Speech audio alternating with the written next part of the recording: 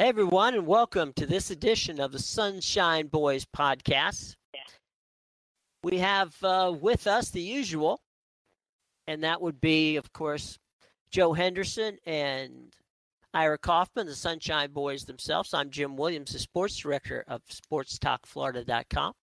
We also have two guests with us, Pat Yasinkas of today's Pigskin.com. And we have Allison Posey, who is the sports director of ABC 27 WTXL in Tallahassee, who has been with us before. We welcome her back. Welcome, guests. And Yaz, I guess because you are here as a first-timer, we want to get you to chat with us a little bit about what's going on this week in the NFL and what you're looking forward to seeing this week. Well, let's start here at home, and the Broncos coming to town, which is going to be an awfully big challenge for the Bucs. The Bucs, are not off the start they would like to be. Defensively, they didn't have a good outing the other day, and that hurt them badly. And obviously, the Super Bowl champions are a big challenge. So I'm looking to see how the Bucs respond to that and see if they can compete in this game. And then the other game that really intrigues me is New Orleans at San Diego, which may not sound like a great game, but it's Drew Brees' return to San Diego for the first time since he left there 10 years ago. And I've gotten to know Drew pretty well through the years. And one thing I know about Drew is he is a very competitive guy who keeps a chip on his shoulder, which is part of what makes him so good. And he still to this day resents the fact that San Diego kind of ran him out of town to go with Philip Rivers. So he's going to be out to prove a point, and I wouldn't be surprised if we see a huge passing day out of Drew Brees. Joe, Ira? Well, Yaz, what do you think about we got a Thursday night game tonight with the Dolphins up at Cincinnati. What do you think of that one? Oh, we got to get your Cincinnati boys in. Absolutely. But it's a good game. Yeah, it's not a bad game. I'm looking forward to it. It is in Cincinnati, right? Yes, it is. Yeah. Well, then I'm going to give the nod to Cincinnati. They've had a little bit of a rocky start, but I think they're a pretty good team. Marvin Lewis is a very good coach. Miami is a team that's improving, but I don't think they're there yet. So I'll go with the Bengals on that one. Well, and keeping it in state, you've got the Jags flying all the way to London to play the Colts. And it looks to me like something's not right with Blake Bortles. He was supposed to take that step forward this year. Instead, I think he stepped in a hole. Yeah, he definitely has. And that's not good. And, Gus Bradley, the hot seat rumors are already starting, and they're really heating up. I wouldn't be at all surprised if they go to London and get embarrassed. I wouldn't be surprised if the Jaguars go ahead and make a move now.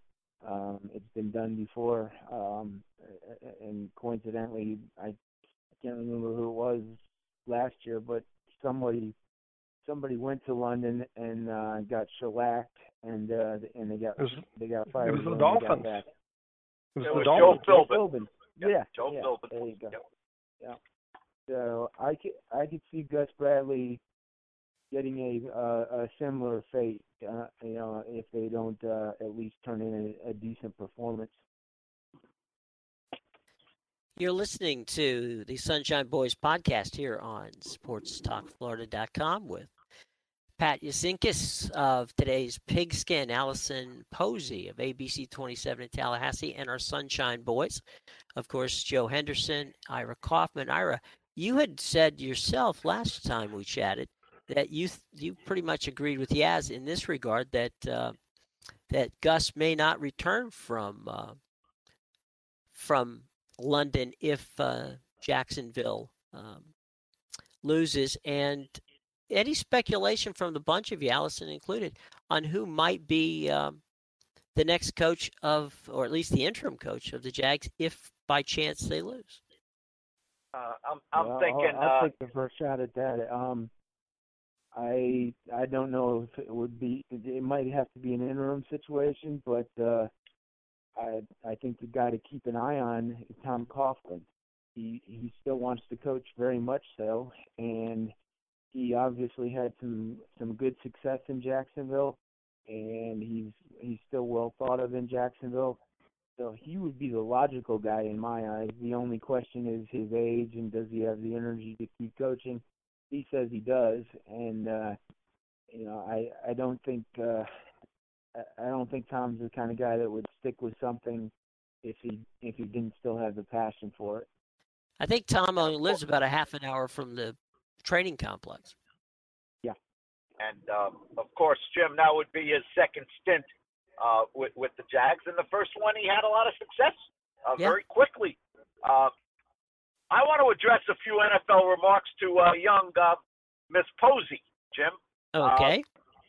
Allison, listen closely here, because among the myriad problems afflicting the Tampa Bay Buccaneers at the moment, and as Pat mentioned, the defense is terrible, and Dirk Cutter made a bonehead move in terms of clock management last week. That didn't help. But guess what? Roberto Aguayo has returned as a major concern. The Bucs thought they had dodged a bullet when he struggled in preseason. Then he seemed to straighten out. Now the games count, Jim, and the guy is very, very shaky. This is a very sensitive situation. General manager moved up to get him in the second round. That immediately put him in the spotlight. Allison, he's on a short leash, in my opinion, before they have to bring somebody in to at least compete against him. Are you shocked about how his confidence is wavering at this moment? A little bit, yeah, because I mean he was so spot on here in Tallahassee. I mean the kid never missed inside the 40 his entire career at Florida State. It's a big stage, and you can't. I mean, at the end of the day, you got to remember the kid's 21, 22 years. I mean, he's young, and it's not an excuse. It's your job. I mean, you're getting paid the big bucks to kick field goals, but I mean, yes and no. I mean, he struggled early. He got the help he needed. I think a lot of it's mental. I mean, it's a mental game, and once you're kind of in that block, it's hard to break. I don't know what it's going to take for him to break it, but I think all of it's. I mean, the kid can kick. We know that. I think a lot of it is mental. I think the pressure, the money, the big stage, the people talking. It's adversity he's never had to deal with before. So instead of dealing with something like this in college and learning how to cope, he's having to deal with it where it's your job now. So it'll be interesting to see how he deals with it. But I mean, it's a mental thing. I mean, it's gonna. I mean, each person's different to see how long it takes to overcome something like that. You are listening to the Sunshine Boys podcast on sportstalkradio.com and blogtalkradio.com. We will be right back after these messages. I'm sorry. I was just going to say that, do you think in a case like this, that a sports psychiatrist would be somebody that, or psychologist, would be somebody that it might be interesting to at least bring in and have a couple of sessions? He's already done that. I mean, he did that after preseason and got the help that's what I was saying, he got the help he needed. They already brought in a psychologist to deal with him. But, I mean, it's like anything in sports. I mean, you see it in baseball, pitchers get the yips. I mean, it's anything. It's mental, and it's not. I mean, it's not easy to overcome. I mean, I hope he can get over it. I mean, you see some people that just never get over it, but I mean, the kid's talented. Like I said, it's not like he can't kick. He's just never had to deal with something like this, and I don't know if I don't want to say mental toughness, but it's something that he's going to have to learn to cope with. Pat, you were going to say something? Yeah, I think they put the kid in a terrible spot by drafting him in the second round. The expectations went way up, and I don't think there was any need to draft him in the second round. Jason Light has implied that they thought somebody else was going to take him, and that's why they jumped up and got him. But I'm a believer that you don't draft kickers except for maybe in the 6th or 7th round, and only then they've got to be pretty special. You look around the league, there's a ton of undrafted kickers that are all doing pretty well, and I just don't think the kicker is important enough to warrant a number 2 draft pick. If you look at the end of the year, if you look at the final stats, what's the difference between the best kicker in the league and the worst kicker in the league in terms of points? And we're probably talking 15 or 20 points. So I just don't think it's that important, and I think they made a mistake in drafting him. Here's another point to jump in on with that, Yaz and everyone, is you've got a lot invested in him, right? And he's going to end up, it's arguable that he cost them the game last week against the Rams with a missed field goal and a missed extra point, put them in a position where they had to take some unnecessary risks at the end of the game, and they weren't able to pull it out. Now, you can't go on with that much longer, and if he were a quote-unquote normal kicker, they would be bringing in people audition to replace him. But you're not going to admit a major mistake this early in the season. So what I think could happen, and just keep your eye on this, if his struggles continue, he might come up with a mysterious groin injury that'll require him to go on IR for the year and allow them to kind of stash him, let him work through whatever issues he's got, bring in, a journeyman kicker who can provide some help, and then come back and try it again next year, because this can't go on. This is just wildly unacceptable. Joe, go ahead. All right. Jim, Anderson brings up an interesting point, and I'm wondering if Pat agrees with me, because Pat is well versed in things that happen behind the scenes that the fans don't see. Pat, isn't this the kind of situation in some way could really drive a little bit of a wedge between the GM and the coach briefly in the short term? Because Dirk Cutter's trying to win games, Pat, and the Bucs don't win a lot of blowouts. They're close games.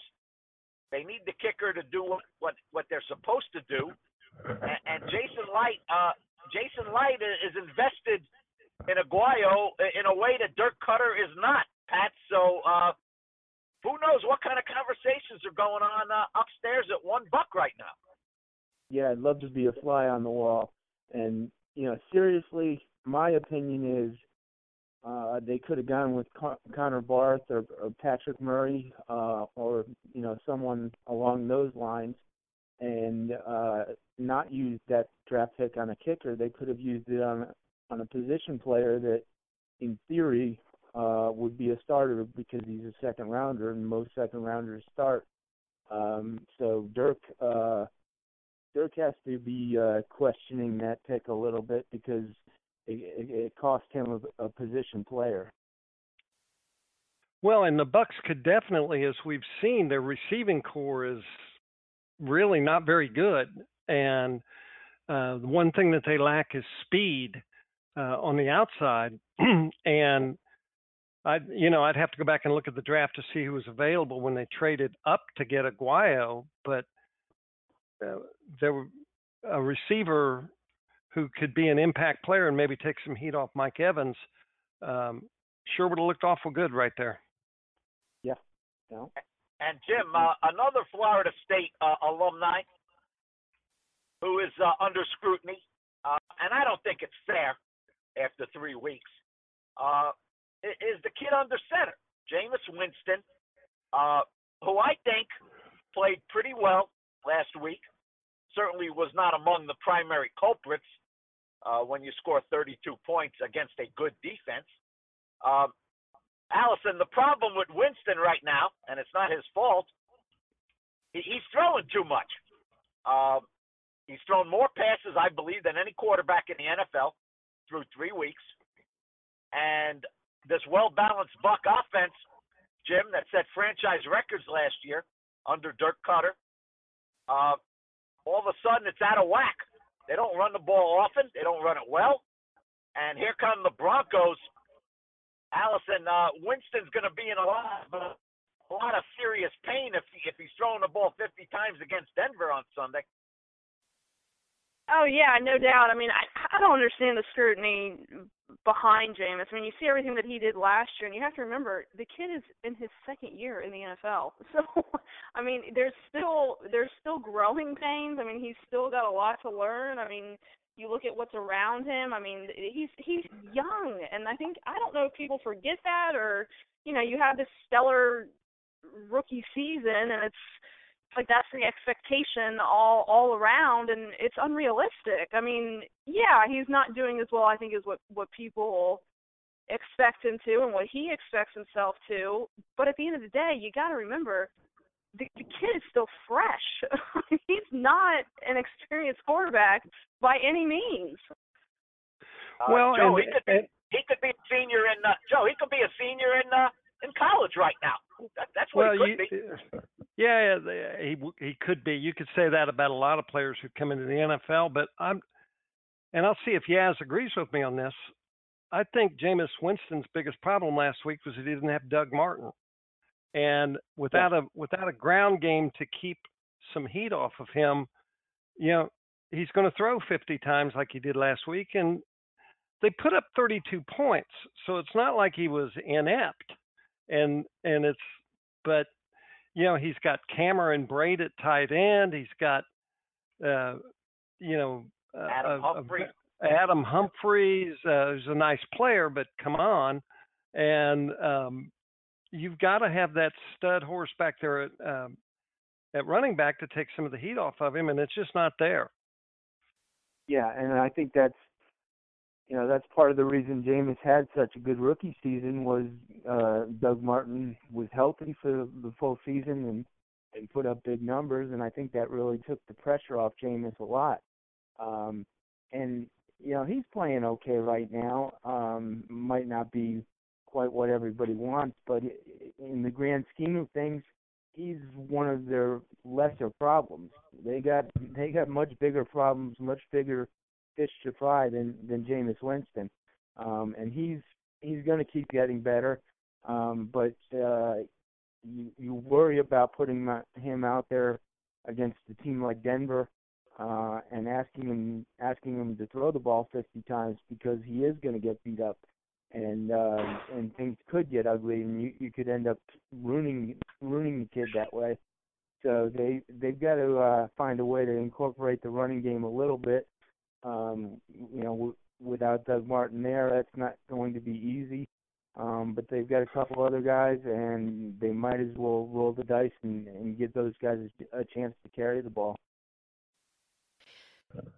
You're listening to the Sunshine Boys podcast here on SportsTalkFlorida.com. I'm Jim Williams, your host. Along with Ira Kaufman and Joe Henderson, the Sunshine Boys, we have our Sunshine Girl from in Tallahassee at ABC 27, Allison Posey, and we have today's Pigskin.com feature writer, Pat Yasintkis. And welcome to everyone. We're glad to have you with us. Big game, guys and gal, on Sunday night. Ira's Chiefs and the Steelers square off in Pittsburgh. That's kind of an early test for both teams because you know, no one wants to fall 2 games back in the division, and it looks at this point in time like The Raiders are a good football team, but the Ravens have them at home, and we've already established that Joe's team is going to win. So it's key for Pittsburgh to keep pace, and it's also key for the Chiefs to keep pace. I think the Steelers are going to be in an ornery mood, guys, because they were spanked by cross-state rivals in Philly. This Carson Wentz looks tremendous right now. It's early, but he looks great. Look, Pittsburgh is not the old Steelers that are defined by defense. They're not. They are a very good offensive team, especially when Le'Veon Bell comes back. But their defense is okay, just okay. And the Chiefs have one of the great young corners, I think, in the game, in Marcus Peters. He's coming on very, very fast, and we'll see when he tangles with Antonio Brown. Pat, that's a heck of a matchup. My issues with the Chiefs are on offense. The Jets basically handed the game to Kansas City last week, all those turnovers. But if the Chiefs got to drive 80 yards, Pat, week after week, I don't think they got the weapons around Alex Smith to do it. I think they're a good team, but they're not an elite team in my eyes. No, they're not. I think they're a very well coached team with Andy Reid, but just their overall talent level is not anything close to being an elite team. But that said, they're going to win some games because of Andy Reid and what he has built there as far as chemistry. And I also couldn't agree with you more about the Steelers being ornery this week. I grew up in Pennsylvania, and I know Eagles fans and Steelers fans, and that was a huge game. And Steelers fans and players took the loss very hard, and they're going to be out to try to get revenge for that. So I kind of like the Steelers in that game, especially because it's in Pittsburgh. Along with, of course, ABC 27 in Tallahassee, sports director Allison Posey. This, of course, was the NFL edition of the Sunshine Boys podcast, featuring, of course, the Sunshine Boys themselves, Ira Kaufman and Joe Henderson. I'm Jim Williams, your host, and we hope that you continue to read all of the fine work that Ira, Joe, myself, and many others do on SportsTalkFlorida.com. Until next time, this has been the Sunshine Boys podcast.